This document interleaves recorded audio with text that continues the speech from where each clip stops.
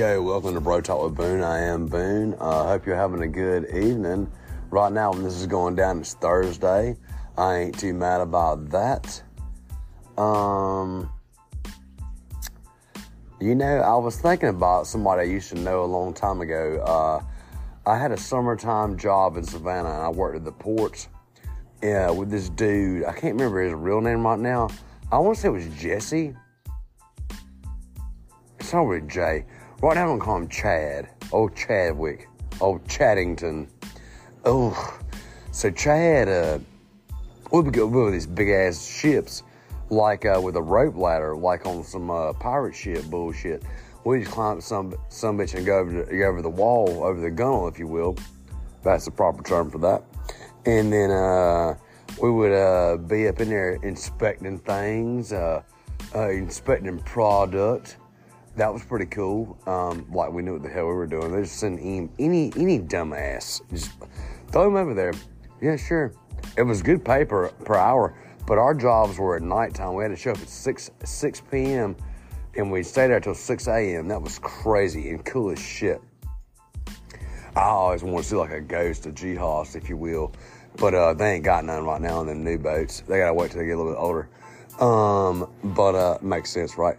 But we just be out there doing work and shit. We walk into the bottom to the belly of these ships, right? And it's an ass of walking. They got little submarine doors with a little circle latches on them, like it'd be like shirk things, and you like pull it open. And, oh damn, we're in the next room, dude. That is a serious damn thing.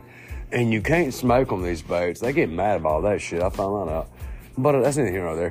I ain't here nor there for shit. People are just pussies these days. But I'll set it. And we get back to our little office on the land, on the shore, and then all of a sudden we'd be like testing these samples of products. And it's a wood product. It would be like, it would come off a train track out of like Bartow, Georgia to Savannah. Y'all been there before, right? Both places, me too. And then you have to load it up onto a boat via a conveyor belt. And this dude would have like an epic tasting music. He was weird, man. Like in a strange kind of way. Not like in like a gay way, but like in a I'm just out there kind of damn way. I'm like, this dude is not normal. But epic tasting music, old rock and roll, new rock and roll, underground shit. Was big into like newer 9-inch nails. Well, I didn't know that damn existed. Atlas Genius. That's what he got me into. Atlas Genius. That's a good band. I think that's two dudes from Australia, I believe. Anyway, tasting fine friggin' rock and roll, okay? Which I don't hate. And then one night, we'd like take shifts and we'd take like a little hour nap and then wake each other up. Like, hey, wake up. It's my turn. All right, wake up. My turn. Wake up. My turn. Because it's damn 1 a.m. No normal person's going to be like, sober at work, friggin' just jacked to be alive. You got to go to bed. Damn it. Go to bed. He said something. He goes, y'all ever, he said, you ever go downtown? I'm like, yeah, I go downtown with my wife and my child. He's like, no, I mean like downtown. I'm like, what do you mean like downtown? This fucker was, he would, up under Truman Parkway where the homeless people sleep with the tents and shit, he'd be like, I go hang out with the homeless people in the tents on Friday and Saturday nights. I'm like, what? And this dude came from money. His daddy had like lawyer billboard ads around town. He was not hurting for cash at all. I was often wondering why he was working on these damn boats. Seriously? Was like, what are you doing out here? But I think he just got tired of that life. And it was crazy. It was crazy as shit. And I'm telling you a true story from my life experience, yes. He would just be he'd be like, yo, on Friday nights, I get up under the bridge downtown, and I'd be like, wait, hold up, wait for it. And he'd be like, I bring a couple of handles of vodka and just hang out. He was naming these people that lived in these tents. He like knew them, like they were his neighbors and friends. And I'm sure they were his friends. And I'm not bashing that at all.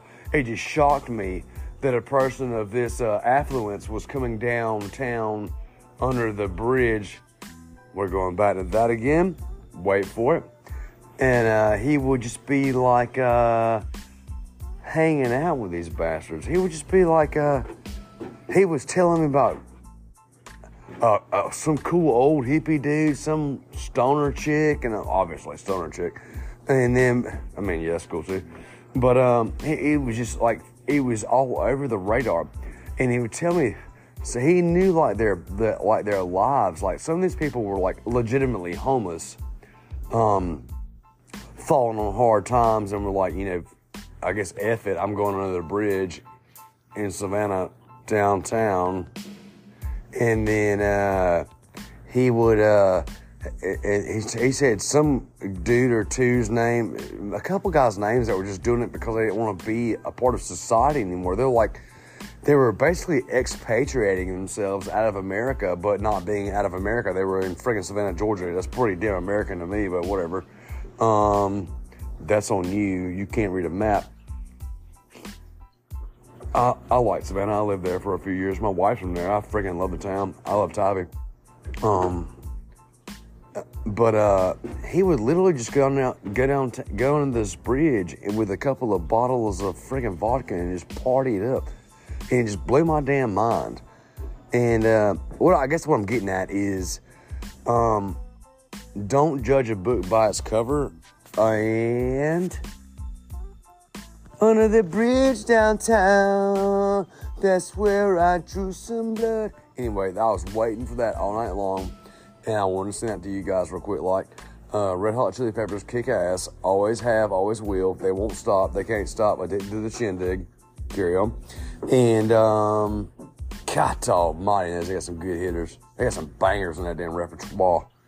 But, I guess the moral of this story is, don't judge people. And, if you like it, do it. If it ain't hurting you or nobody else, get after it, man. And, it just shocked me it shocked me that some rich lawyer's kid was working on a boat in the middle of the night with me, and then on his days off hanging out with homeless people. There's a Jesus factor in that, man. There is a Jesus factor in that. I don't think Jesus showed up with 2 handles of Tito's. I mean, that'd be pretty damn cool if he did, but that'd be freaking sweet. But I don't think, I think that what I'm getting at is, we're all in the same boat. We're all in the same shit, my friend. All in the same shit, my friend. You just got to dig up out of it and sail on. Y'all have a good night. I love you. Bro Talk with Boone. Thank you for tuning in. If you got any ideas, hit me up on the Insta, all right? Night, love.